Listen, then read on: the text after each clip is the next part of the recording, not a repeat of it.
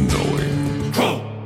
All right, man. Welcome to Crow 777 Radio. This is episode 512. Jason Lingren is with me, and Wayne McCroy returns. Anyone who wants to know about Wayne episodes can go to the search function on the site by mousing over episodes, and the search has two sides. On the right side, you would enter a name. You could write Wayne or McCroy, and it'll give you, actually, at this point, quite a list. I'm not sure how many episodes it's been. What we're going to cover today is socialism, communism, and fascism, which is pretty poignant considering where we are and where, theoretically, the people in charge, wherever they are, want to go. It has been said by people who I actually respect, or it has been claimed that in this country, in my lifetime, we have had all but one of the communist pillars in place, the one pillar being the ability to just take someone's property. And it is stated that they didn't need that pillar because there are things like taxation, eminent domain. There's like 4 or 5 methods that have typically been employed in this country to take property. Eminent domain is a big one. But as we get in, we're going to cover a lot of aspects of these 3 ideas. Welcome, Jason. And a nice and hot good morning. And welcome, Wayne. Hi, guys. Always a pleasure to be back with you gentlemen on the air here. All right. What do you say we jump in on socialism? Socialism is a political philosophy and movement encompassing a wide range of economic and social systems, which are characterized by social ownership of the means of production, as opposed to private ownership. As a term, it describes the economic, political, and social theories and movements associated with the implementation of such systems. Social ownership can be public, community, collective, cooperative, or employee. While no single definition encapsulates the many types of socialism, social ownership is the one common element and is considered left-wing. Different types of socialism vary based on the role of markets and planning and resource allocation, on the structure of management in organizations, and from below or from above approaches, with some socialists favoring a party, state, or technocratic-driven approach. Socialists disagree on whether government, particularly existing government, is the correct vehicle for change. You know, when it comes to ideas like these, the truth of the matter that I notice is socialism is actually operating in a lot of places in the world, including the one where we exist here in the West, openly in like the Nordic areas. Maybe it's admitted a little more. But what always cracks me up, I use example like, I don't know, like state parks, right? So you're told the state parks are owned by the people, but they're not, right? You go there, you've got to ask permission, you've got to pay to get in. There's all these rules. It's labels more than anything. And one thing about socialism, it almost feels like there's no constant, like there are versions and versions of it. But what would you add, Wayne, as far as socialism goes? I mean, what we call socialism is actually active in a lot of parts of the world right now. Well, that's the whole thing. Socialism is very much active in a lot of parts of the world, especially here in the West. We just don't recognize it as being actual socialism because it's not necessarily attached to government. It's more attached to an idea called governance, which is slightly different than government, but still it's effectual nonetheless. And that's the whole point of the whole exchange here, why we're looking at this socialist mentality, because it is in place in the Western culture, whether we want to recognize it for that or not. They disguise it very well.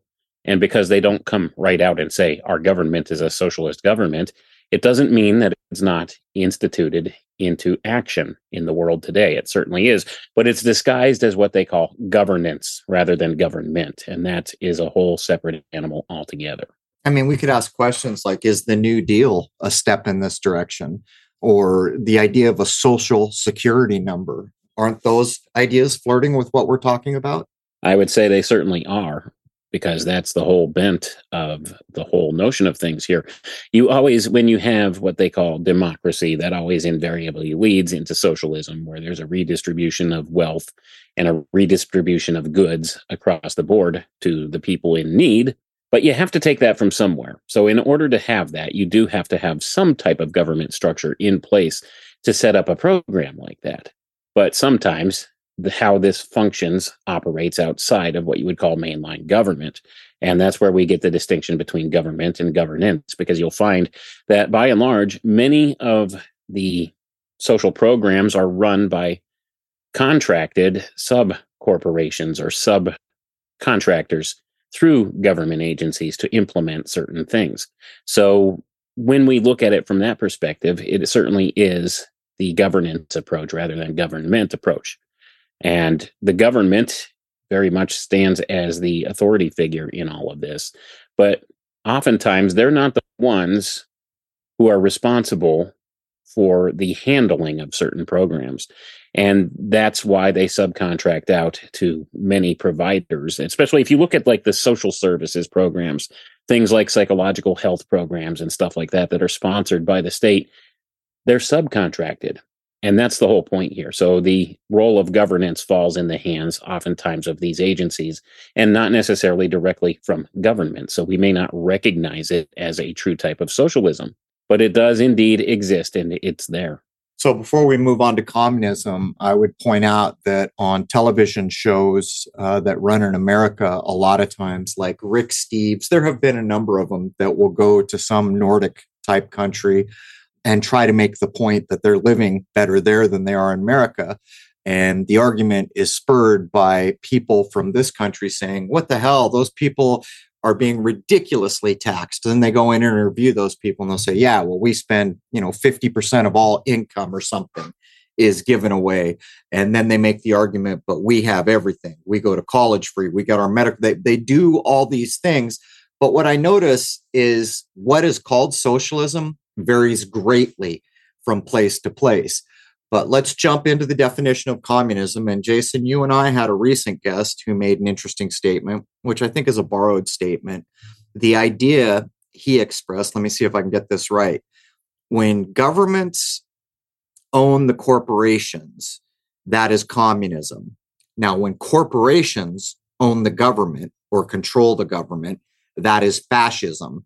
Do you remember who was that? Dr. Trebing that said that? Who said that? Yeah, that was Dr. Trebing. Yeah, Dr. Trebing. And I think that's actually a borrowed statement from somewhere else. But it's an interesting idea in light of where we are. It's pretty clear that the government, or what we call the corporation that we call the federal government, is pretty much a creature of corporations and monetary concerns. If that is true, then we would be bordering, by that definition, on fascism as it exists now. But let's jump into the communism definition.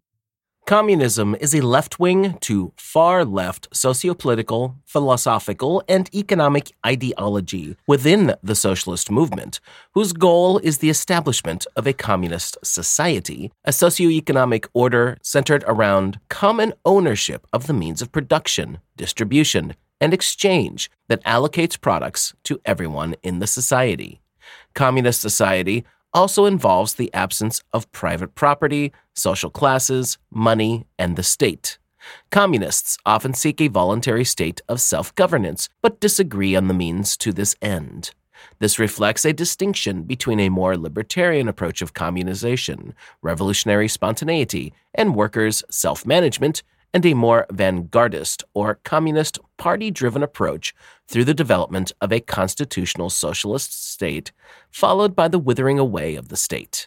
As one of the main ideologies on the political spectrum, communism is placed on the left wing alongside socialism, and communist parties and movements have been described as radical left or far left. Socialism is often said to be on the road to communism. I don't know about you guys, but these isms that we're talking about, they seem like they're social engineering talking points because they're very imprecise and they're almost always used derisively to get you to think about a thing in a certain way. But even in the opening definition of communism, right out the gate, they attach it to socialism. And in the closing paragraph, they do the similar thing, saying socialism is the road to communism, creating the appearance that if you're socialism, it won't be long till you get to communism. I don't know what they're trying to point out there. But these isms, Wayne, they don't feel very precise. They feel like they're talking points for agendas. Oh, certainly they do, because that's what it is. It's all the politicization of this type of governance. So when we have these isms, they're purposely made vague so that there's very little distinction between one ism to the next ism. So we have some overlapping properties that are in common between socialism and communism. And for that matter, even capitalism. There are some of these overlying commonalities between all of these things.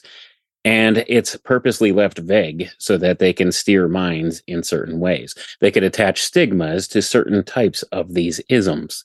So now the big battle in the minds of the Western world and of Western culture is this battle between communism and capitalism. And this has kind of undergirded all of our more recent history through the Cold War era and up into modern times here. So they have these loaded words that they use to incite certain reactions in different people groups. And that's more what it's about, more so than the actual operation or function of this said type of governance. So even though oftentimes they try to describe socialism as having positive points, and they try to describe communism as having positive points, and capitalism as having positive points, they all have their negative points as well. And it depends on what the agenda is of the people that are steering these social engineering tropes at the time as to what kind of connotation they attach to each of these isms. And then we see what we have. It creates more diversity between people. And that's what it's all about. They like to keep us all divided along lines of thinking in different ways, whether it's political ideology, racial ideology, all of these different things they use as a method of control because they like to play one side against the other and keep us infighting about things that don't really matter. So what are we calling ourselves? Are we a socialist nation? Are we a capitalist nation? Are we a communist nation? Well, it's all used to disguise the fact that technically it's almost like an oligarchy of sorts that's in place here. And nobody talks about that. Instead, we're harping about communism or socialism or some such thing. So it's all a method of keeping people off topic. Well, we're about to touch on fascism and capitalism. Everyone openly, or pretty much openly, would state that the United States is capitalist. And everyone can see where that's brought us. Just the way that it's set up, it means people are going to do whatever it takes to get money. And what has been the outcome of capitalism in our era is we have corporations now that have more power and wealth than any other organization in the world, probably. But we're going to get into fascism here. And when I think about fascism, it's interesting to me because there are two universal symbols, one of which I'll probably use in the episode image, the thing called the fasces, the bundle of sticks with the axe head. Most people would commonly think about that around Rome. You know, they always show the centurions marching before the ruler holding their fasces, and they would put them prominently as they march into the Senate. But the two symbols are the swastika and the fasces, or the bundle of sticks, that ring as symbols in my mind of fascism. But if I'm not mistaken, Jason, there are fasces in the Congress. And actually, in one of the buildings where the legislation in our country occurs. I'm not sure exactly where. If I'm not mistaken, there are fasces in those buildings. Yes, you'll definitely see them in certain interviews and things like that. You can catch them on, by the way, anyone who wants to go back and look at the old 10-cent piece called a dime, which is becoming very rare. I believe, I hope I'm not wrong here, I think there may be some fasces on the back of an old dime. You're absolutely correct. I was just going to point out that fact that the fasces appears on the back of the dime. So it's right on our money. And it's a 10. So there's a whole numerology thing we're not going to get into, but let's do another ism, Jason, fascism.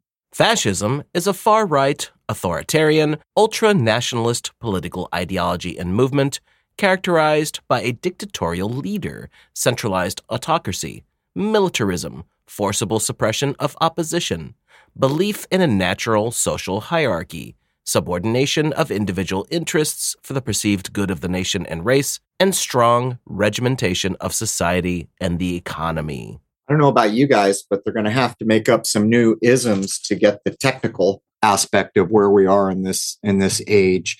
You know, it feels like a little bit of each of the things we have outlined are coming to bear now. I think the fascism one, maybe a little bit more in some aspects, but what's different in the way that I view it now is that material or the militarism. It's still there, but we're really beginning to see the policing system is digital. and that will be done by devices. I mean, what do you think, Wayne? Well, that's what we would call technocracy. I don't know if they came up with an ism term for that yet, but technocracy is certainly what's being described here. And it does take different aspects of all these different classical political systems and implement them. And it does throw autonomously. So that's part of the danger that's inherent here with technocracy is this is all going to be controlled via algorithm or artificial intelligence. And that creates a whole set of problems here when we come into the future. Because if you have a problem with something that's been done, who do you get in touch with? Now, I just recently had a strike on YouTube and I tried to dispute the strike, and you can't actually speak to an actual person who gives a crap about anything with it. And this is what we're looking at as an example of the future. It's like trying to deal with the YouTube algorithm and trying to go through their support system to get help to overturn a problem that you have. It's just simply not going to happen. When you put machines in charge of this and algorithms in charge of determining things, there's just no disputing it. It is what it is, and you are struck with whatever the outcome is that the machine decides for you.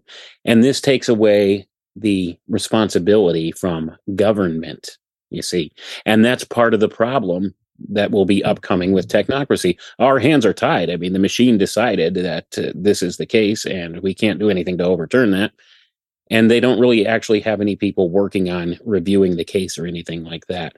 So that, I think, is a prime example of what we could see coming with technocracy. It is a type of fascism of sorts, and it does combine all of these different aspects of governance into that one unilateral system. So I think it's important to understand some of these precepts moving forward to see what we're going to be dealing with in the near future here. I think a term that's going to need to be attached to these old isms that are going to need to be updated as they are employed, or the attempt is made by the New World Order to employ them, is dehumanism. You can go right now to places like Home Depot, where you will see lines of people at self-checkouts because they're closing. The cashiers, the human interface is being removed. This is becoming commonplace in fast foods. It's banks, of all things, banks.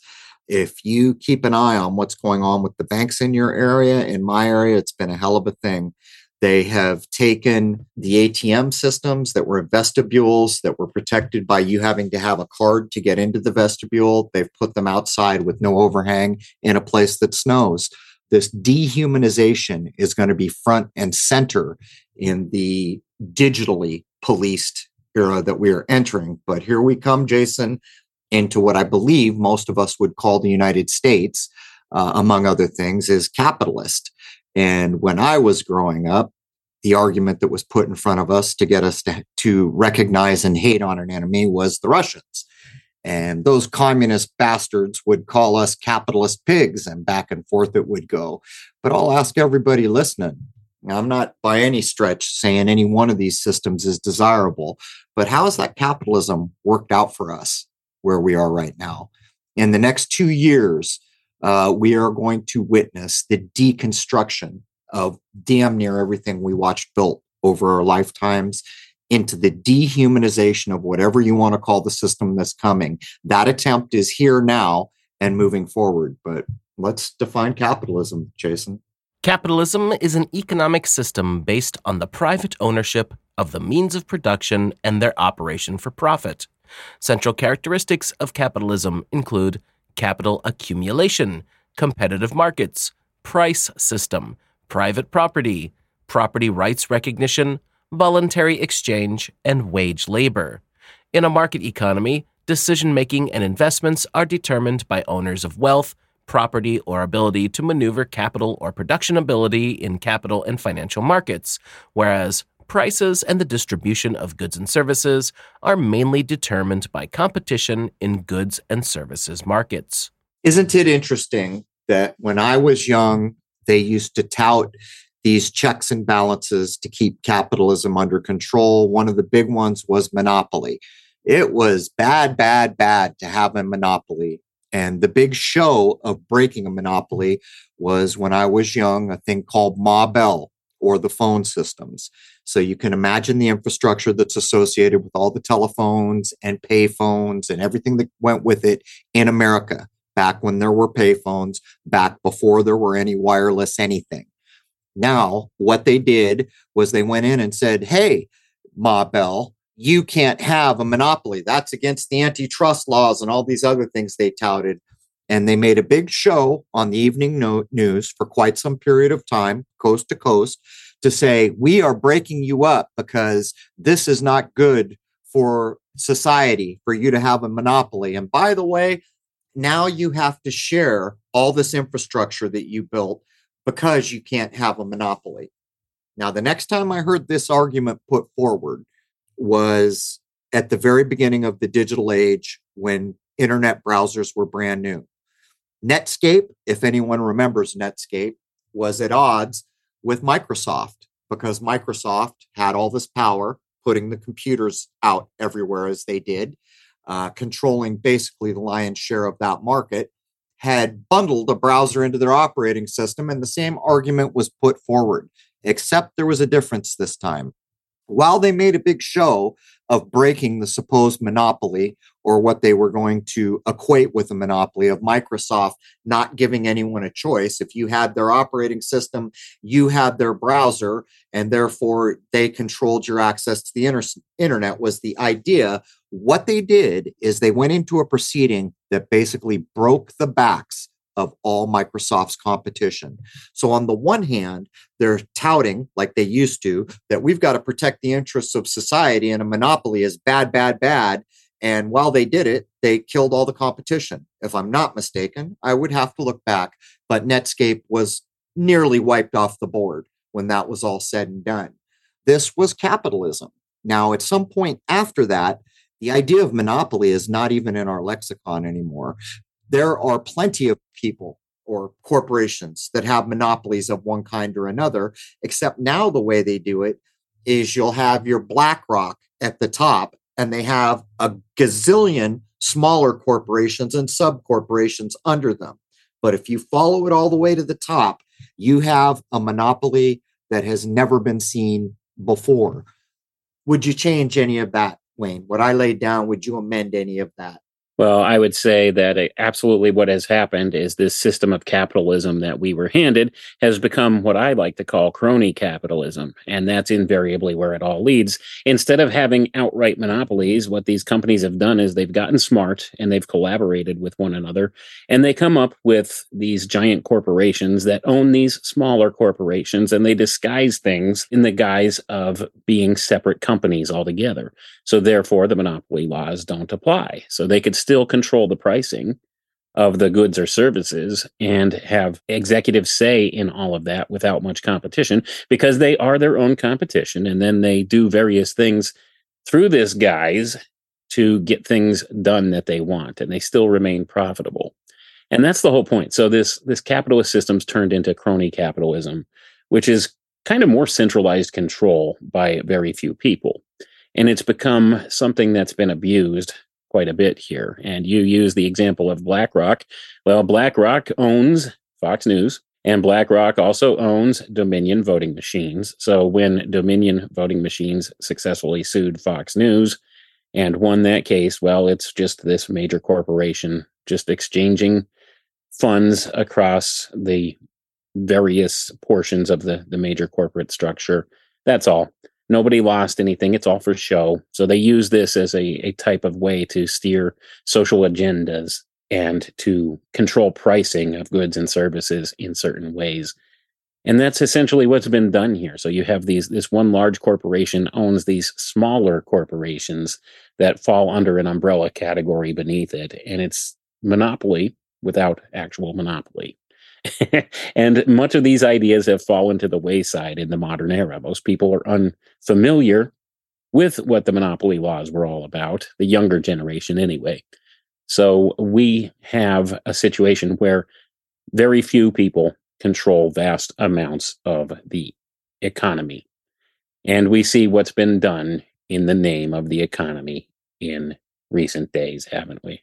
I would go a step further and say that it's even worse because it's taken over cultural aspects that are being very damaging. And by the way, I will point out what country brought us the very famous board game Monopoly. But to get back to the point, people have taken time out of their life to be mad at a beer or at Disney or at other places for the gender agenda. Maybe we just should call it a gender. Maybe we need a new word. But the gender agenda has been causing strife, which is actually part of its goal, to get people pissed off. We've covered this. This is how spells get cast. First, you create high emotion. But this monopoly that we're referring to is a big part of it, because pressure from the top has created a rating system. And if you don't have the right rating, you won't get your bank loan. And so they're forcing, or they're giving the impression that from the top down, this gender nonsense that's everywhere, even destroying things that used to be considered American pastimes, like, I don't know, Star Wars or Indiana Jones, or I don't even pay attention, but whichever ones people feel have been obliterated by race and gender agenda and done in a way to purposely piss you off. The places doing it could actually accurately tell you we wouldn't have gotten our bank loans had we not done this. Now, I'm not giving them a pass for that, because to do what's right is to do what's right. But the point I'm making is this idea is not even really possible without monopoly at a level that we have never seen. But Jason, we're going to jump into a thing that you and I have tried endlessly to cover, and that is the left and right political spectrum. So let's jump in. And by the way, we just got an email. Someone wanted us to take a look at this special new presidential candidate and assured us they'd been following us. Well, excuse me, no, you haven't. Because if you'd been following us, you would know what we know. The word government has a meaning. Govern means to control. Ment is always mind.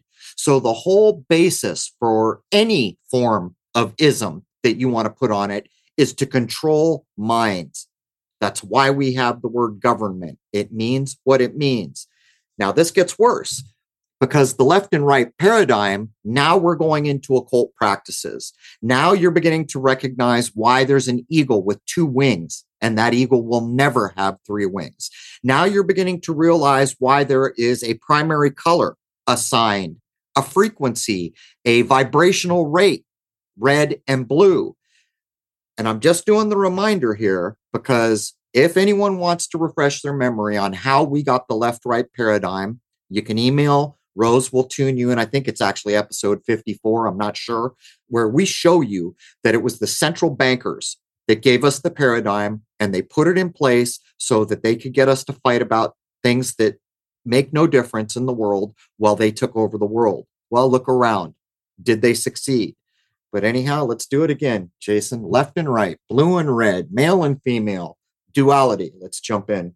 The left-right political spectrum is a system of classifying political positions, ideologies, and parties, with emphasis placed upon issues of social equality and social hierarchy.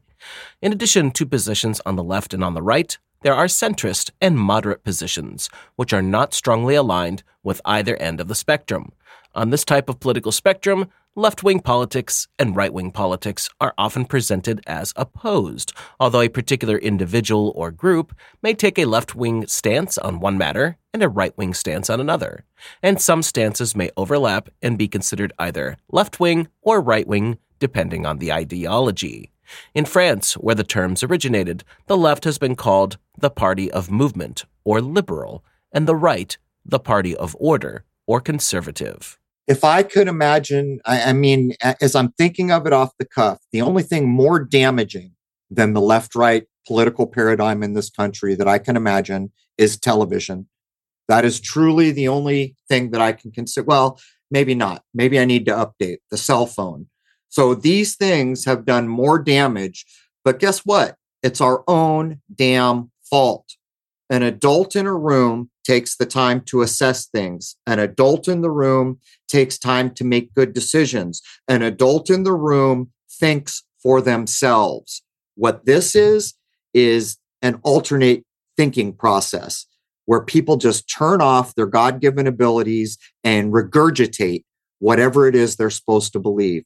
Because in reality, any individual is way more complex than some ridiculous political box that says you're conservative, so therefore these are the things that are acceptable to you. No, that's not how life works.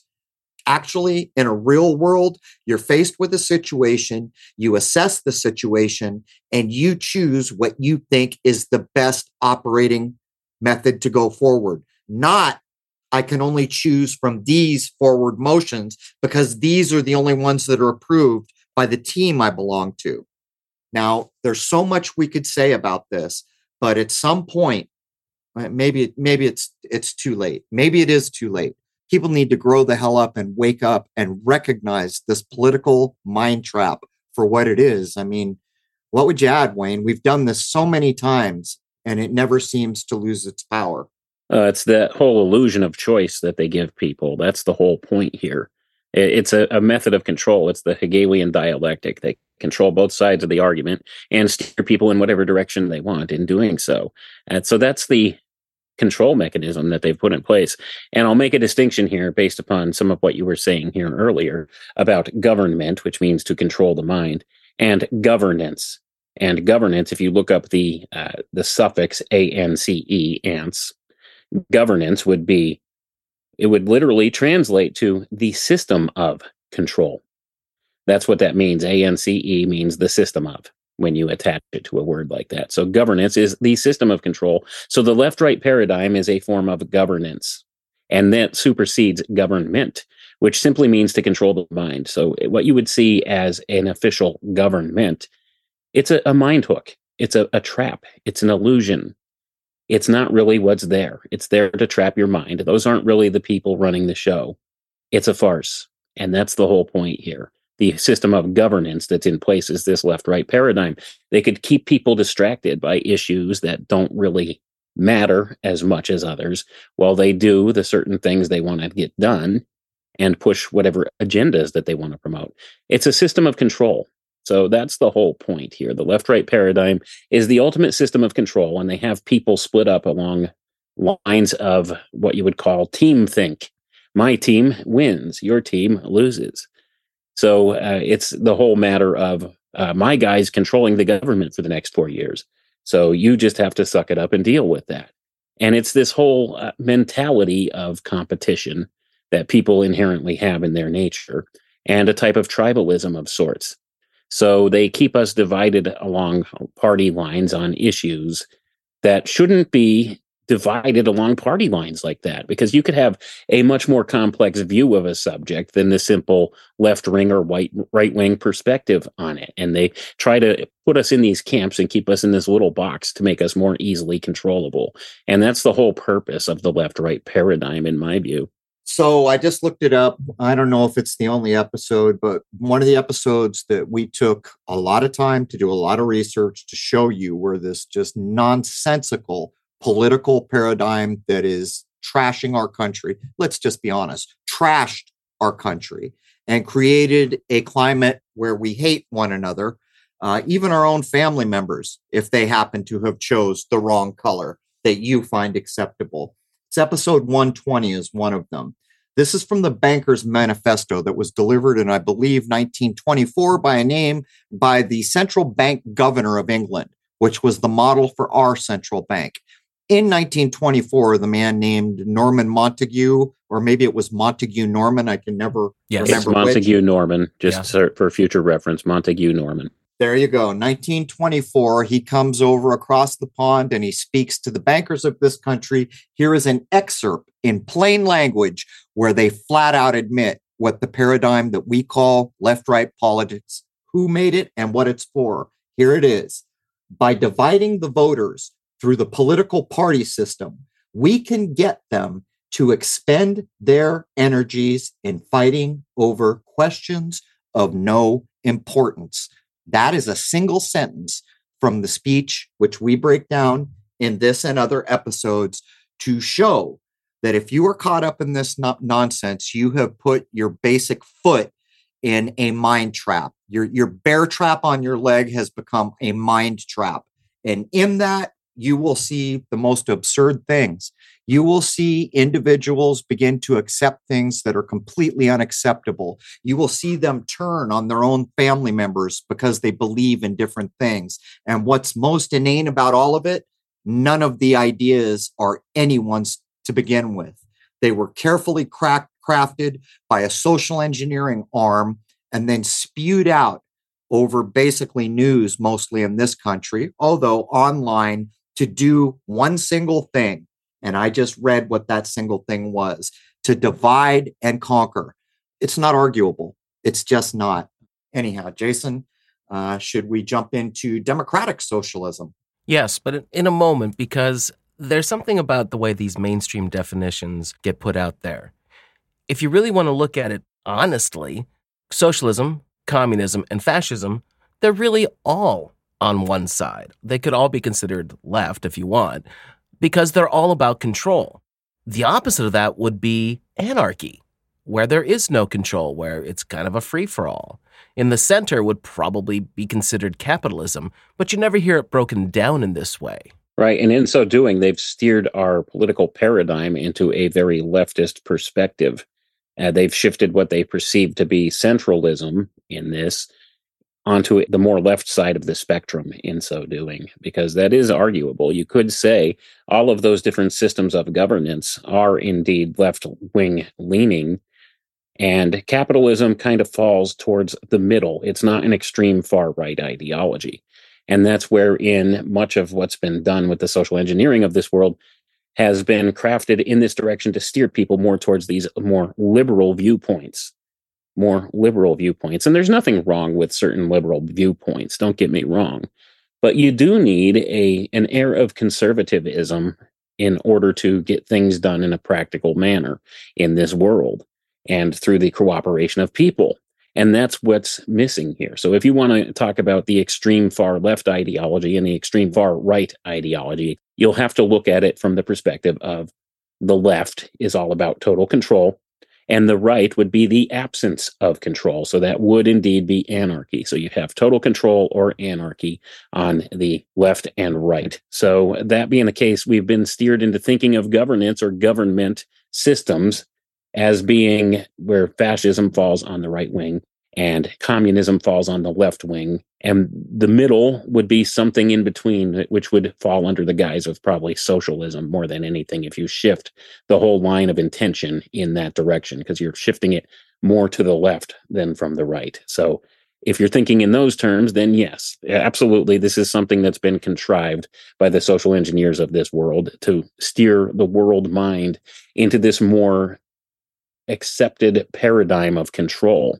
When you look at it that way, they want people to accept certain measures of control, so they want them left-leaning because it's all about control when you get to the far left. Well, I don't want to bring any common sense to this, but this party system, the politic that we recognize, this red and blue, is designed ultimately to ensure one thing is never looked at carefully, and that is what is best for everybody. From its basic inception, it is ensuring that idea will never be looked at. Instead, it will set down what you can believe if you're a part of this group, and these are the things that are acceptable. At no time will it push away all this hoopla, party, logo, color, group, division, and simply ask the question, what is best for living men and women?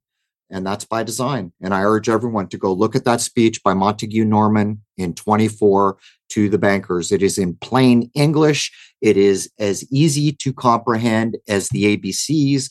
And if you don't get what politics is doing, or maybe I should just say has done, then I mean, I don't know what to tell you. It's a terrible, terrible thing that has done the damage it needed to do to take us where we are now, basically.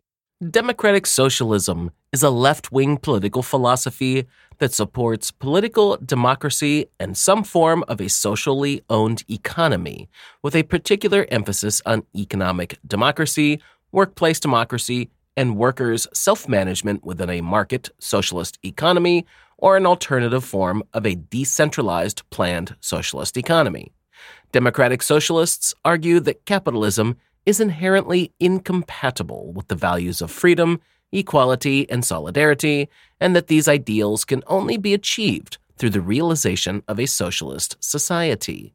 Although most democratic socialists seek a gradual transition to socialism, democratic socialism can support revolutionary or reformist politics to establish socialism. Democratic socialism was popularized by socialists who opposed the backsliding towards a one-party state in the Soviet Union and other nations during the 20th century. If you consider it in a weird way, the ability for the controllers of this world to steer wars is almost an expansion of the political idea. So instead of having the local left-right paradigm or blue-red paradigm, instead there's like, oh, those are communists and we're not. So it's almost the same divisive tactic being used. And the only reason I bring it up is because I don't think there's much doubt that if things don't go as smoothly as the world planners hope for, that there's going to be some kind of a war with China. I think that is the big arrow in that quiver, because when war at that level breaks out, everything's on the table as it always is in war. But I don't know about you guys, all these terms feel very outdated compared to what we're actually dealing with now by dint of technology being a part of it. What do you think, Wayne? I tend to agree. Like, a lot of these terms and ideologies are more reserved for the 19th and 20th century than they are relevant today, because, like you were pointing out, the advent of technology here and the rise of technocracy seems to put these things in an older type of a mind frame. So that being the case, although they've taken the portions of these different forms of governance and applied them in different ways that suit their agendas, we don't have exactly the same animal that it used to be. So we can't look at things in the same way we once did. And that's the whole point here. The rules of engagement have really changed with a lot of this. And that's where people are beginning to fall away from understanding how things are being done, because they're looking at it in these black and white type of mindsets, the communist ideology versus the capitalist ideology. And it doesn't apply anymore. It goes across the board of these lines of thinking. It always kind of has, but they were able in the past to divide these things out along those lines and have this opposition one to the other. But in the modern era, we've kind of lost touch with that black and white way of thinking. It's all shades of gray now. And that's what the technocracy is taking advantage of. They're pushing portions of each of these systems of control. So we can't even really say what type of a government we truly have anymore. That's the point. There was a time in this country where we could say, yes, the United States is a capitalist nation. We could say the Soviet Union was a communist nation. Now, the lines are blurred. And that's the whole point here, because that's what's going to bring in this whole one world government or one world governance and the idea of technocracy. They're applying all of these things that work across the board to implement systems of control, because that's the ultimate ends here, is control, not so much about human freedoms or human rights as they oftentimes try to tout, but it's about control. It's about wholesale centralized control by somebody at the top somewhere. So that's why they push for this whole one world government idea. And that's why they've blurred the lines between these different systems that were once identifiable as polar opposites. Well, it's not the case anymore. They find out what works for each system and they apply these different methods to the new system of technocracy. And that's what they're trying to do here. And I think they've had some setbacks, but they've had some major victories in doing so. So people get so confused when you look at the political paradigm that they just don't know what's correct anymore. Our ideologies have been skewed along these left and right type of mentalities, and it doesn't always apply the same to each portion of society. So top-down one world control or one size fits all type of governance for people doesn't work. And that's what they're trying to stamp into place. It's all about the homogenization of culture, the homogenization of people groups, the homogenization of social order, if you want to call it that, social order. It's about control primarily. So when they have these control systems in place and everybody's got the same rules applied to them, then that's game over for the bulk of humanity. We're going to either have to adjust to the new system and comply with it, or we're going to have to exist outside of it and make a new system for ourselves. And that's the precipice of where we're standing in the world at this point. So it's going to be interesting to see what shakes out from all of this. But I would definitely agree with that assessment that many of these terms and ideas don't apply anymore. The rules have changed. It's indicative of what we've just seen. If I asked everybody listening, if you've lived or have lived in America, what do you call this place? What would be the word from this antiquated list of ideas that we are defining, which still exist in our textbooks and our colleges? What would you call the United States? Is it a democracy? Would you call it that? Maybe you might call it a republic. How would you define it? What word would you use to accurately define what this place is? And then follow that up with a little common sense. If it's a democracy or a republic or representative government, whatever label you want to put on it, doesn't that imply that we're a nation of laws, so that there is a legislative body, which means that at the governing level in the federal government, which we know is actually a corporation and not a government as we used to think it was, there are supposed to be checks and balances with your executive branch, your judiciary, everybody learned in school. But we just lived through a time where corporations created mandates, and that was applied with force and coercion to everybody everywhere in this country. And at no time did the so-called government pass a law to compel anyone to do anything. And that is where we exist now. So as we go through these kind of antiquated ideas, can't we actually say, what did we actually just see? What we actually just saw was a government do nothing but nod its head and echo chamber, whatever the talking point of the day was, didn't put any law on the books to compel anyone to do anything, did enforcement with the absence of laws, while corporations like the CDC, which are not governing bodies, ran the show. So, is Dr. Trebing right? Will we call corporations running governments fascism? What will we call it? And for my money, these are all out of date.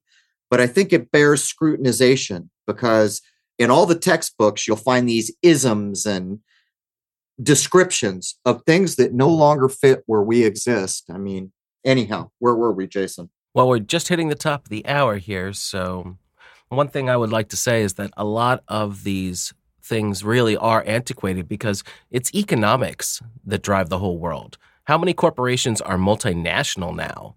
That seems to be the real issue today. Yeah, and you bring up a freaking fantastic point, because as everybody knows, I keep an eye on gold and silver, the currency that the creator made that actually has value from my point of view. And I'm watching the astounding amounts of gold and silver that are being pulled off places like COMEX.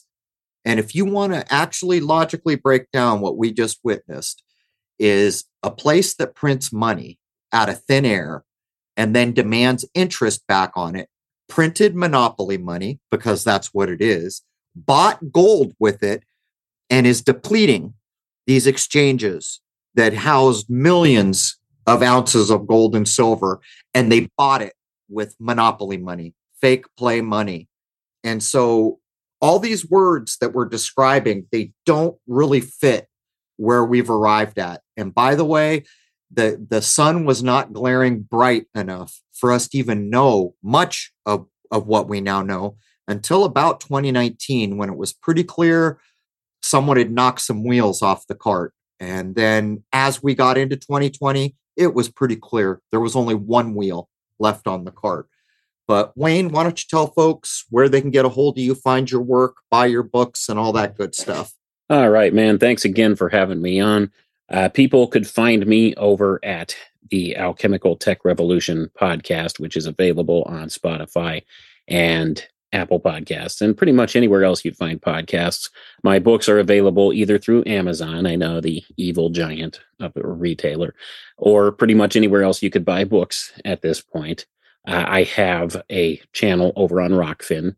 That's rockfin.com/Wayne McRoy, if you want to find me there. Also, I have a Substack page, which is growing pretty rapidly. I like Substack as a platform. That's the alchemicalbeacon.substack.com if people want to look there as well. I'm always posting new articles and links to some of my podcasts and stuff that I've been doing there as well. If people want to contact me directly, it's alchemicaltechrevolution@gmail.com.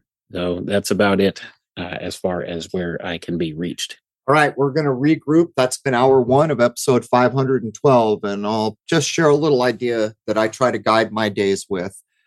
One of the things that I noticed, and I noticed it because of my father, the way my father raised me, and though I didn't understand when I was younger, and I could never grasp when I was younger, why is he doing this thing that he's going to lose money at or something just because he thinks it's right? He doesn't even have to do this thing. And when I got older, I realized he did it because it was the right thing to do. One of the things that we have lost is ethics. Another thing is decency and respect for one another. Each day that goes by, all the actions we do in a day, this is my personal point of view, my personal philosophy, is I try to do what I feel is best and right, being ethical, being compassionate, being respectful to others, even if they don't deserve it, for the simple principle that I know or I accept that I am fashioning my own road ahead. Each of us has to do something in the onslaught of what's coming, and it is coming. There's no two ways about it. And what I notice more than anything is the main tool here is division. And what division does is gets us to disrespect one another and not help each other. And that's where we get the old saying, divide and conquer. It's that simple. That's hour one of 512. First hour is free to everybody at crow777radio.com. CRROW777radio.com.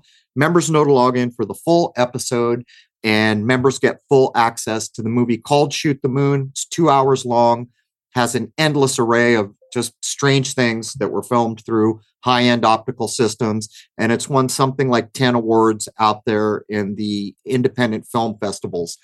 With that, we're going to regroup for hour two of 512. And I hope to see you all over at the website as members. And I'd like to wish each and every one of you a happy, healthy, and higher-minded new era. We hope to see you for the second half. There it is, man. Cheers.